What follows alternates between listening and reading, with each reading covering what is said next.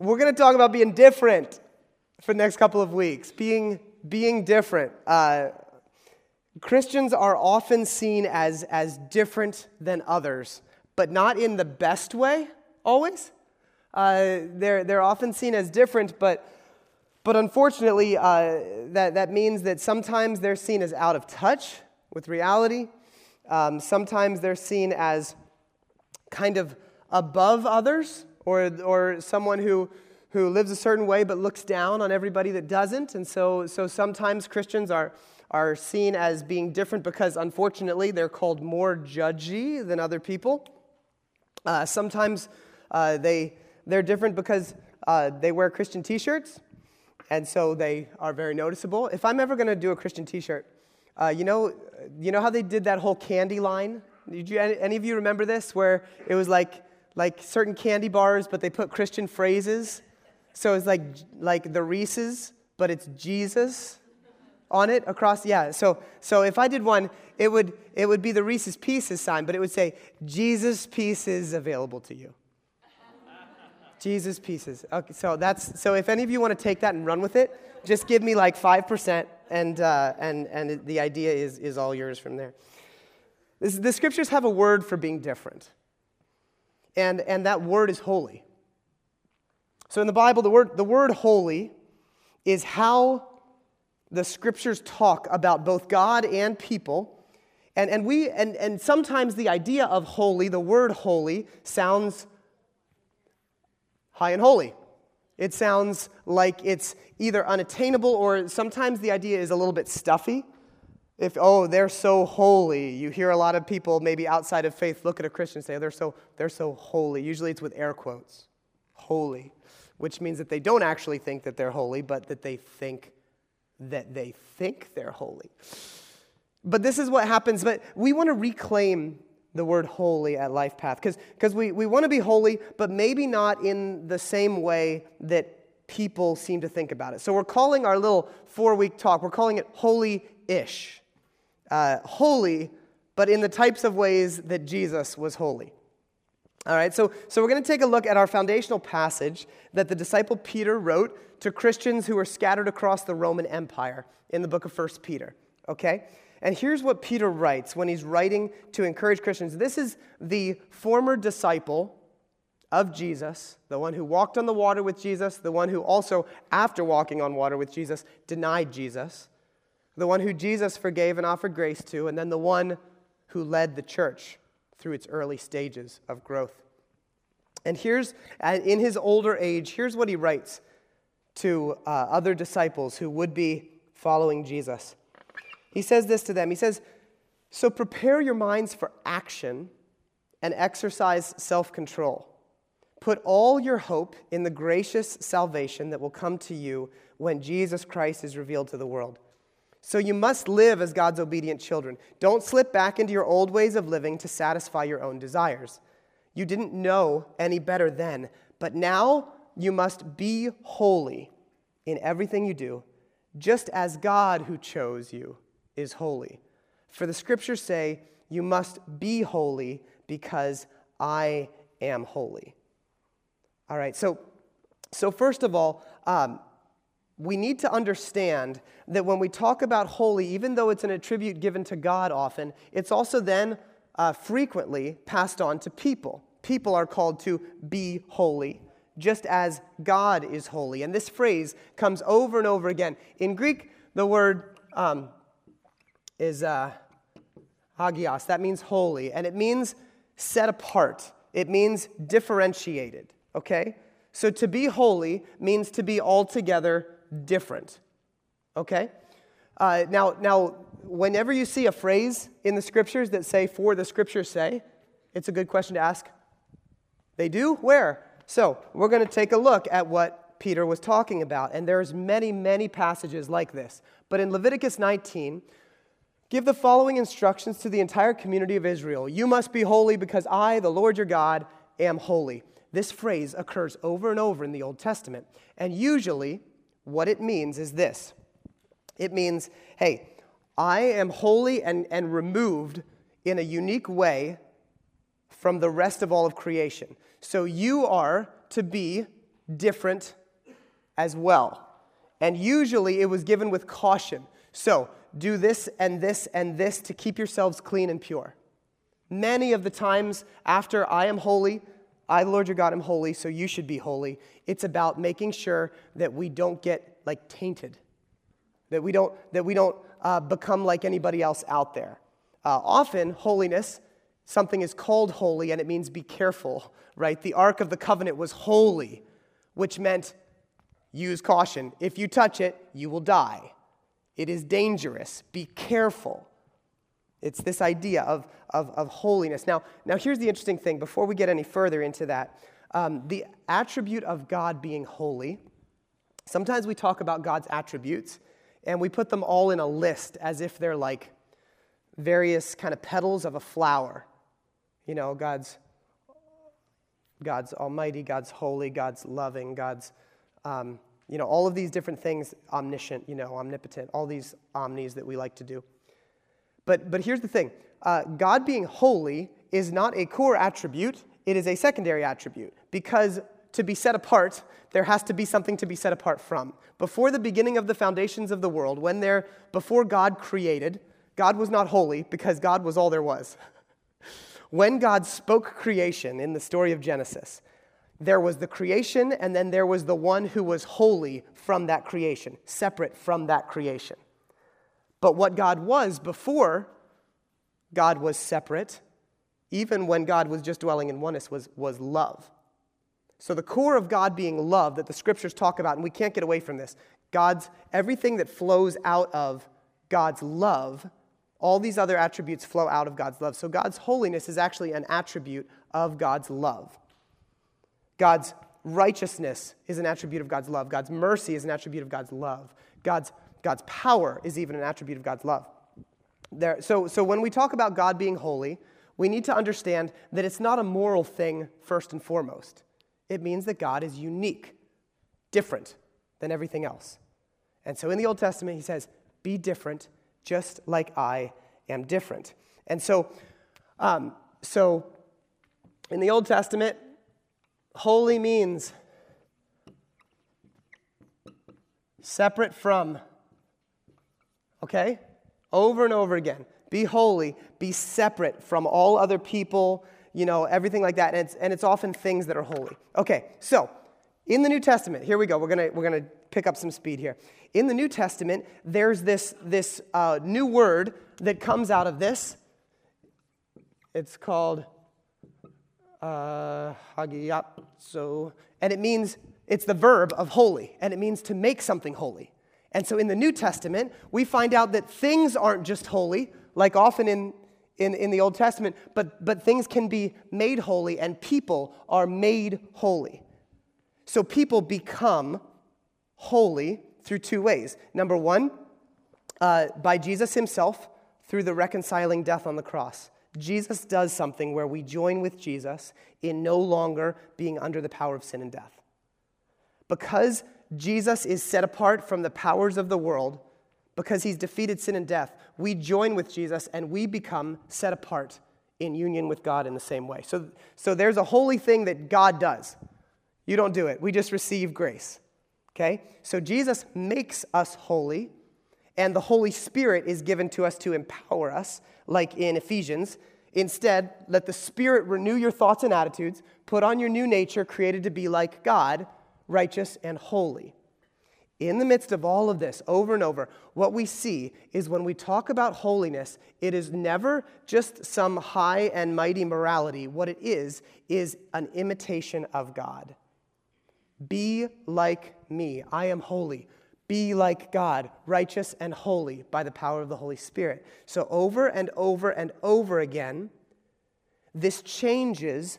In the New Testament, it changes how we see this separateness lived out. So in the New Testament, because we are made holy by Jesus, and we're supposed to be holy like Jesus, hopefully this isn't getting too muddled up for you.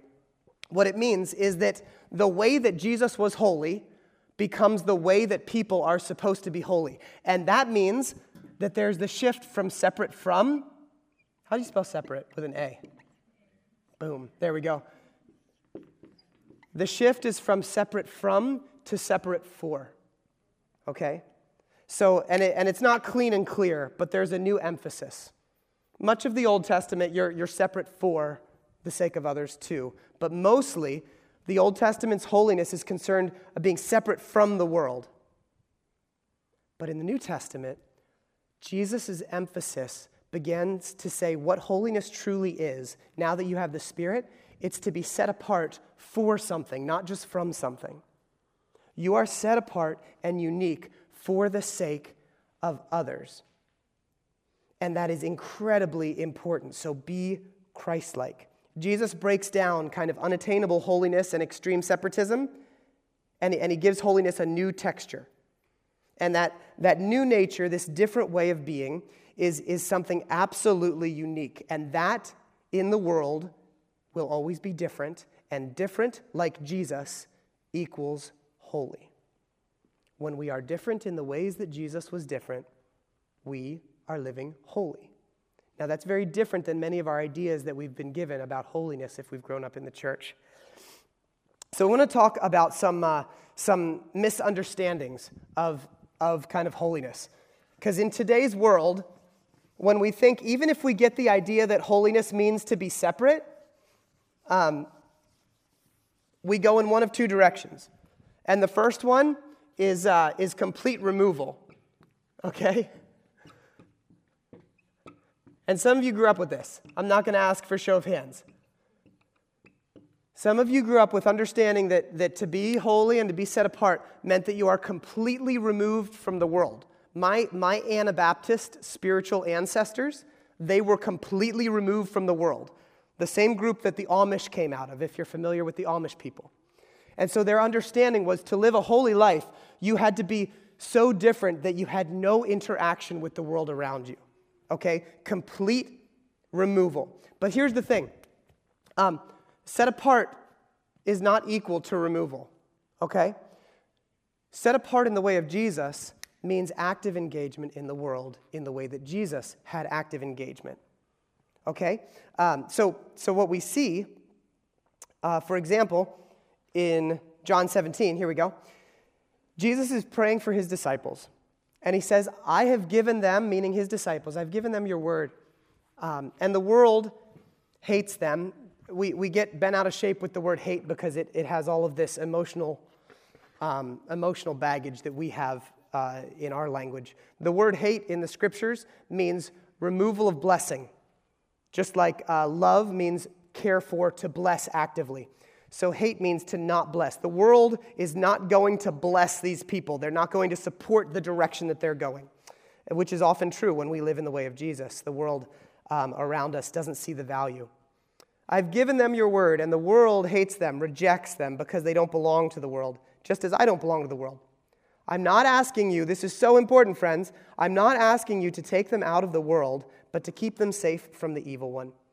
They do not belong to this world any more than I do. Make them holy. Here comes the holiness again. Make them holy. So in other words, make them set apart. Make them different from the world, not by removing them, but by your truth. Teach them your word, which is truth. So let the heart of God dwell so deeply in them that is what makes them different from the world around them. Just as you sent me into the world, I am sending them, and I give myself as a holy sacrifice so that they can be made holy by your truth. There is so much to a passage like this that should teach us about our posture with the world around us. The temptation, on the one end, is to say, I will be so completely removed that I don't ever want the bad, scary world to touch me. And yet we're told that the Spirit of God is something that casts out fear, that perfect love casts out fear, that if we are actively following Jesus, it will always lead us to areas of brokenness. It will lead us to people who don't know Jesus. It will lead us to loving areas that might feel risky. This is the way of the holy life in Jesus. It doesn't mean I run away from everybody that's not like me. It means I learn to engage with the world around me in the spirit and character of Jesus because I have been made holy. That's the whole thing. You've been made holy, so live holy, over and over and over and over again. Paul starts all of his letters to the sanctified believers, meaning the holy, that's the agiazo that I pulled off. To the ones who've been made holy, live holy lives. And then he goes on and he starts talking about what that looks like. And so it's really important that we understand that. Now, the second trap is we'll do this one in purple. The second trap is complete assimilation. So we look and we say, we don't want to be the weirdo. Anybody ever looked at Christians and thought that they're assimilation? It's so much harder to spell when you're on a whiteboard. Anybody ever looked at Christians, some of you, even as Christians, and been like, oh, I don't want to be looked at like that. Like that's weird, that's wacky.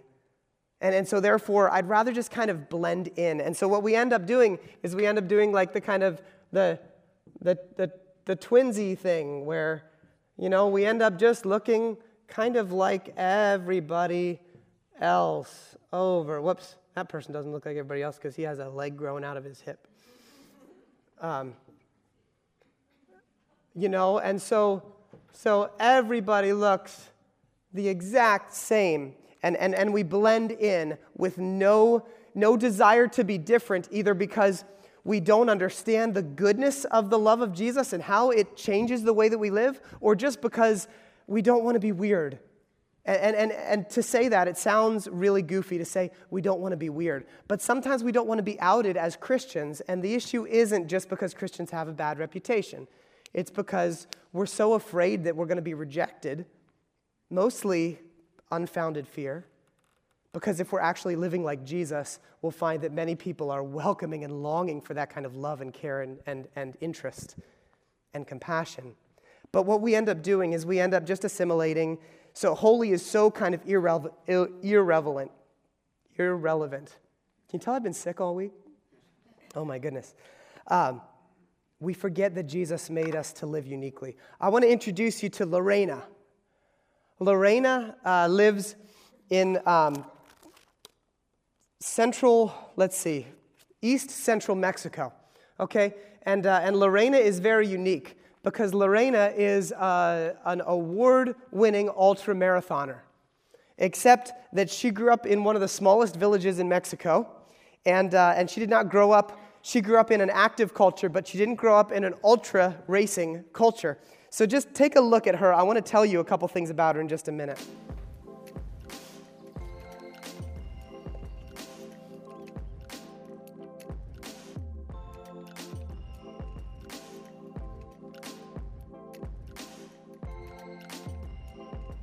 Kienige na parola liba, nada. Que la hablan canilipa, ne primer lugar no se puebla. Na hablan no aquí va primer lugar. Cine 50 kilómetros.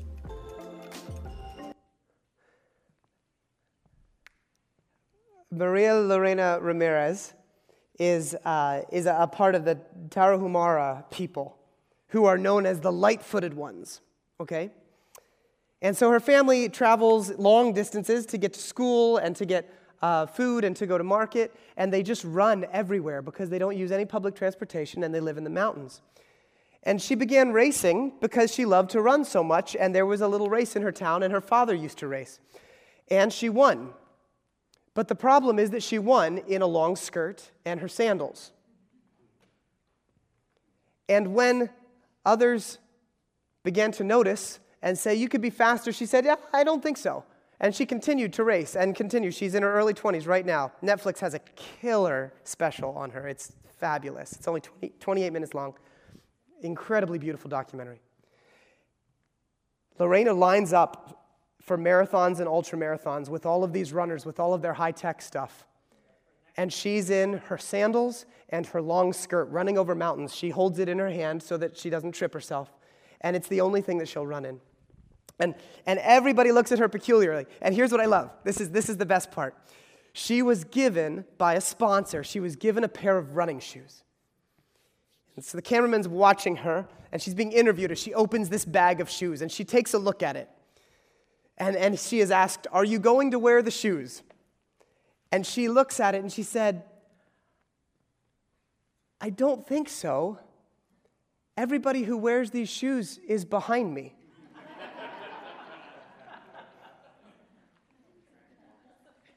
Isn't that great? Everyone who wears these shoes is behind me. Say, well, this is what everybody does, Lorena. This is what you do to win, to get ahead. And she says, you know what? Why would I imitate others that are behind me? I've found something.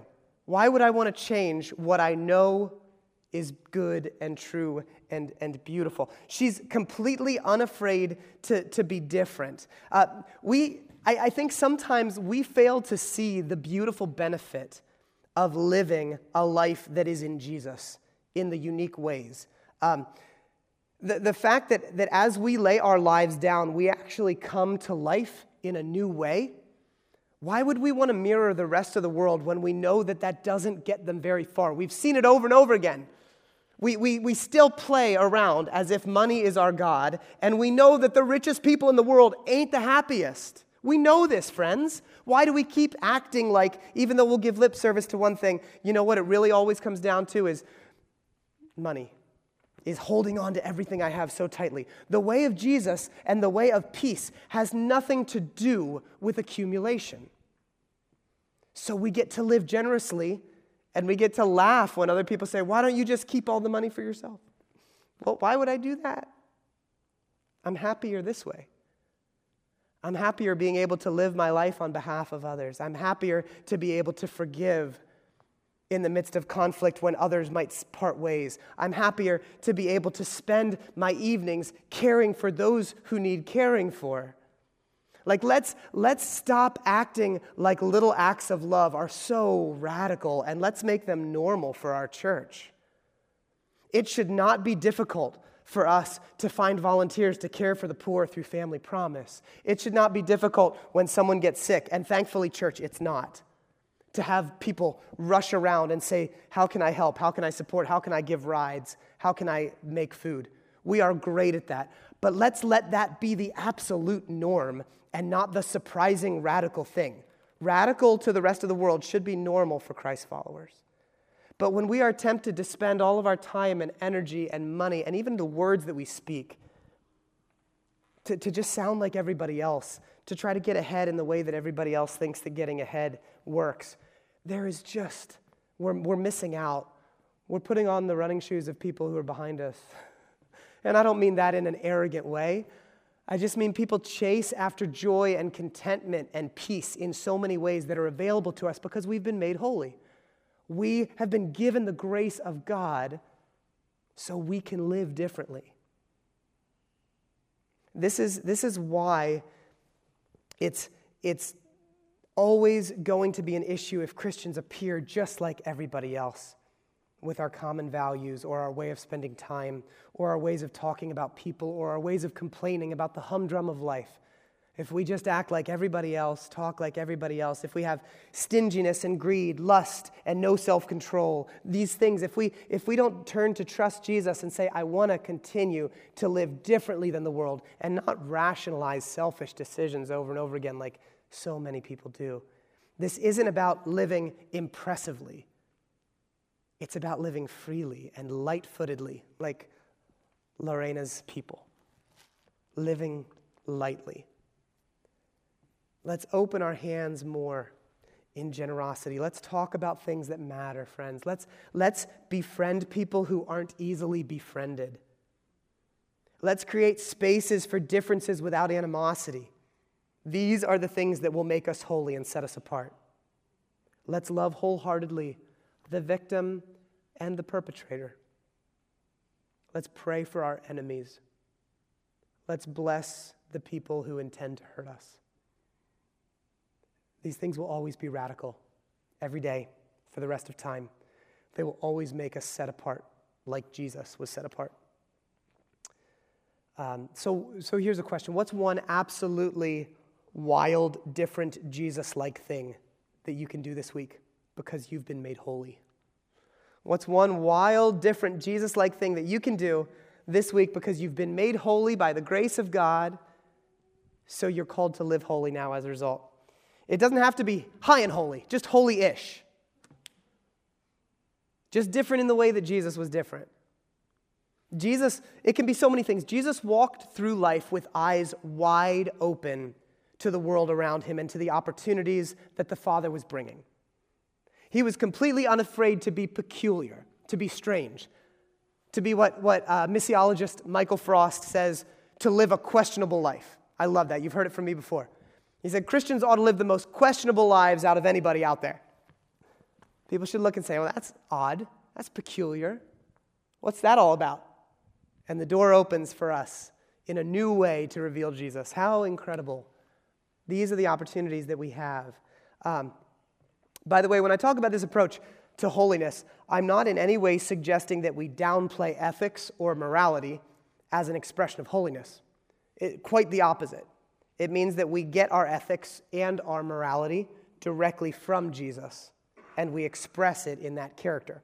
So we're just letting Jesus lead us. So this is the beginning of a new year, and we're talking about being set apart in new ways. So I want to encourage you toward two things this week and this year as you begin to pursue holiness. And in the next couple of weeks, you're going to hear us talk about what does it look like to be set apart in our work life and in our daily, the areas that the moment-by-moment stuff. You're going to hear, what does it mean to be set apart in the way that we relate to God, to be different than maybe religious approaches? You're going to hear those sorts of things. But from a large kind of high-level approach, I want to encourage you to do two things. First, I want to encourage you to slow down. Slow down, friends. Lean into your inner world this year. If you can't, you cannot hear if you aren't listening, right? You can't discern the ways that God wants you to be different and unique until you stop with the craziness. Holiness is never rushed. It's willing to be interrupted.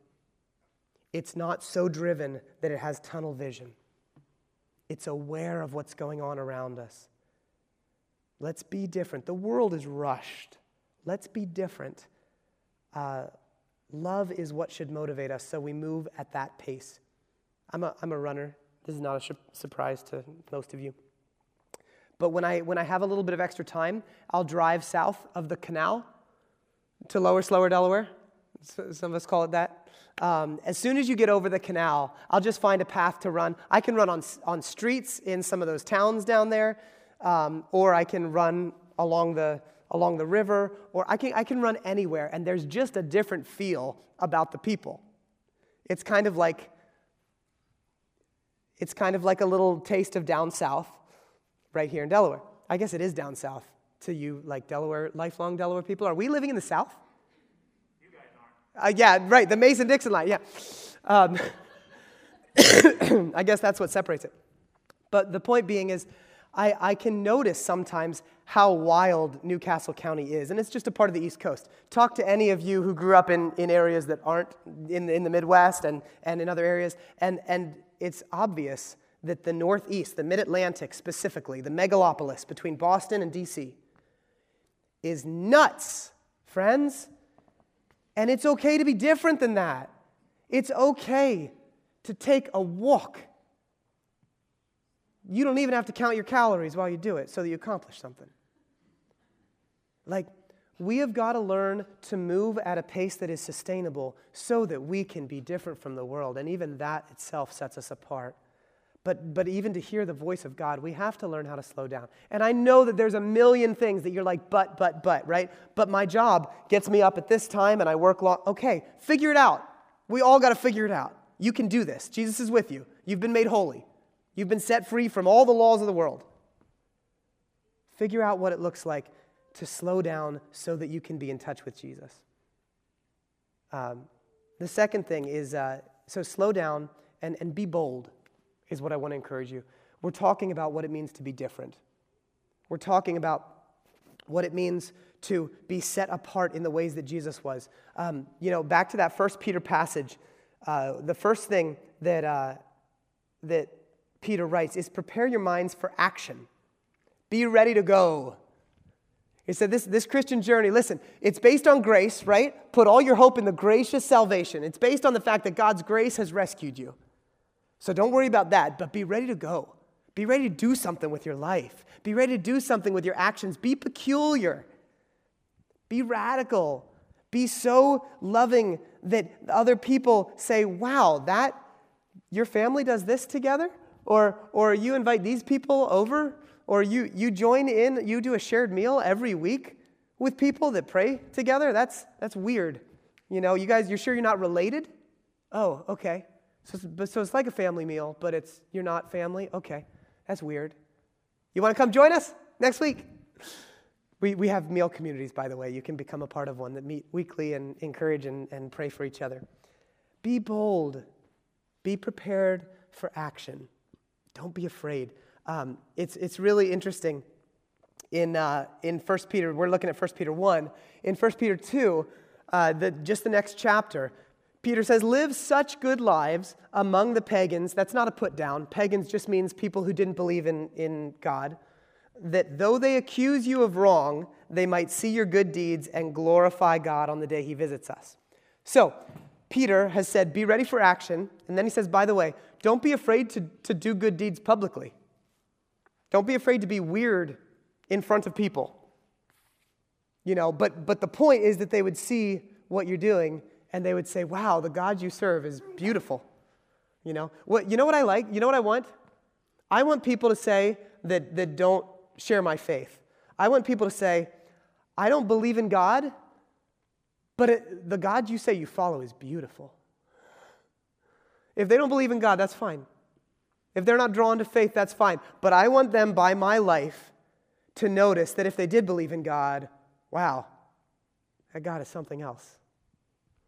Makes the world more beautiful, more redeemed, more hope-filled. Now, anytime we're talking about being pushed to action, it's probably helpful. It can move really, really, really quickly in the wrong direction because of ego and because of legalistic culture. So these might be two simple questions to ask yourself as I'm encouraging you to say, what does it look like to live boldly in a new way? Number one, anytime that you do radical, public, loving actions, we need to ask ourselves, am I doing this to look good or to trust and follow Jesus? Because we can get totally derailed by our egos if we're doing anything to look good, right? If our good deeds are done so that we can be impressive to people. And then the second thing is so many of you have grown up in a highly legalistic, rule-following environment that when you think about, okay, what radical ways am I going to be different? How am I going to follow Jesus in a new way? Am I doing it out of legalism because I have to, or out of an experience of God's grace? Because that will change how you are able to express holiness and being different and set apart. If you're doing it out of legalism, then you will be silently judging everybody that doesn't do it your way, or you will be constantly condemned by not living up to your own expectations. But if you're doing it out of God's grace, everything is free. Everything is hopeful. You can be obedient without feeling anything crushing you down like a father that's never quite satisfied. All right. I want to close by reminding you of your holy lineage that goes all the way back to the beginning. Between 250 and 270 AD, there was a terrible plague swept through the Roman Empire. Some people think it was measles, some people think it was smallpox, but it became known as the plague of Cyprian. And at the height of that plague, after the bishop Saint Cyprian, who chronicled what was happening, 5,000 people a day died in Rome alone as a result of this plague. It also coincided with the first empire-wide persecution of Christians under Emperor Decius, okay? So, while there's this massive plague happening, people are dying, it's also when Christianity is outlawed, okay? So what happens when you're painting people in a certain picture? You love scapegoats. So Christians began to be blamed for the plague. It's their fault, those dirty, rotten Christians. They're bringing this on us for whatever reason, okay? But that was undermined by two inconvenient facts at the time. Number one, Christians were dying from the plague just like everybody else. But secondly, Christians were the ones caring for the victims of the plague, unlike everybody else. Everybody else ran away, and Christians cared for the victims, including their pagan neighbors, their neighbors who didn't share their faith. and many of them died as a result. This wasn't anything new. Christians had done the same thing during the Antonine Plague, a century earlier. Rodney Stark wrote a great book called The Rise of Christianity, and when he wrote that, he wrote that Christians stayed in the afflicted cities even when all of the leaders and physicians fled. The epidemic that many thought was going to lead to the end of the world actually ended up promoting the spread of Christianity because Christians were so different in the midst of a crisis. They were so holy. Christians showed their neighbors that Christianity is worth dying for, worth laying their lives down for. So what if that sort of holiness was what characterized LifePath? Not the kind that makes people feel beneath us because we act high and mighty and spiritually privileged, but the kind of holiness that leads us into radical love and care for others that raise eyebrows. So be bold and unafraid to follow Jesus, even if it makes you peculiar this year. You've already been made holy, so be holy. Let's pray. Father, we are thankful that you have come and done the hard work in setting us free from the power of condemnation and sin and death in the world. So now that we're free, help us to live differently in the way that you lived differently when you walked this earth. Help us know your character so much that when people meet us and walk away from us, they get a taste of what it must have been like to be with Jesus. Draw them into your love and grace, and help us to be unafraid. Amen.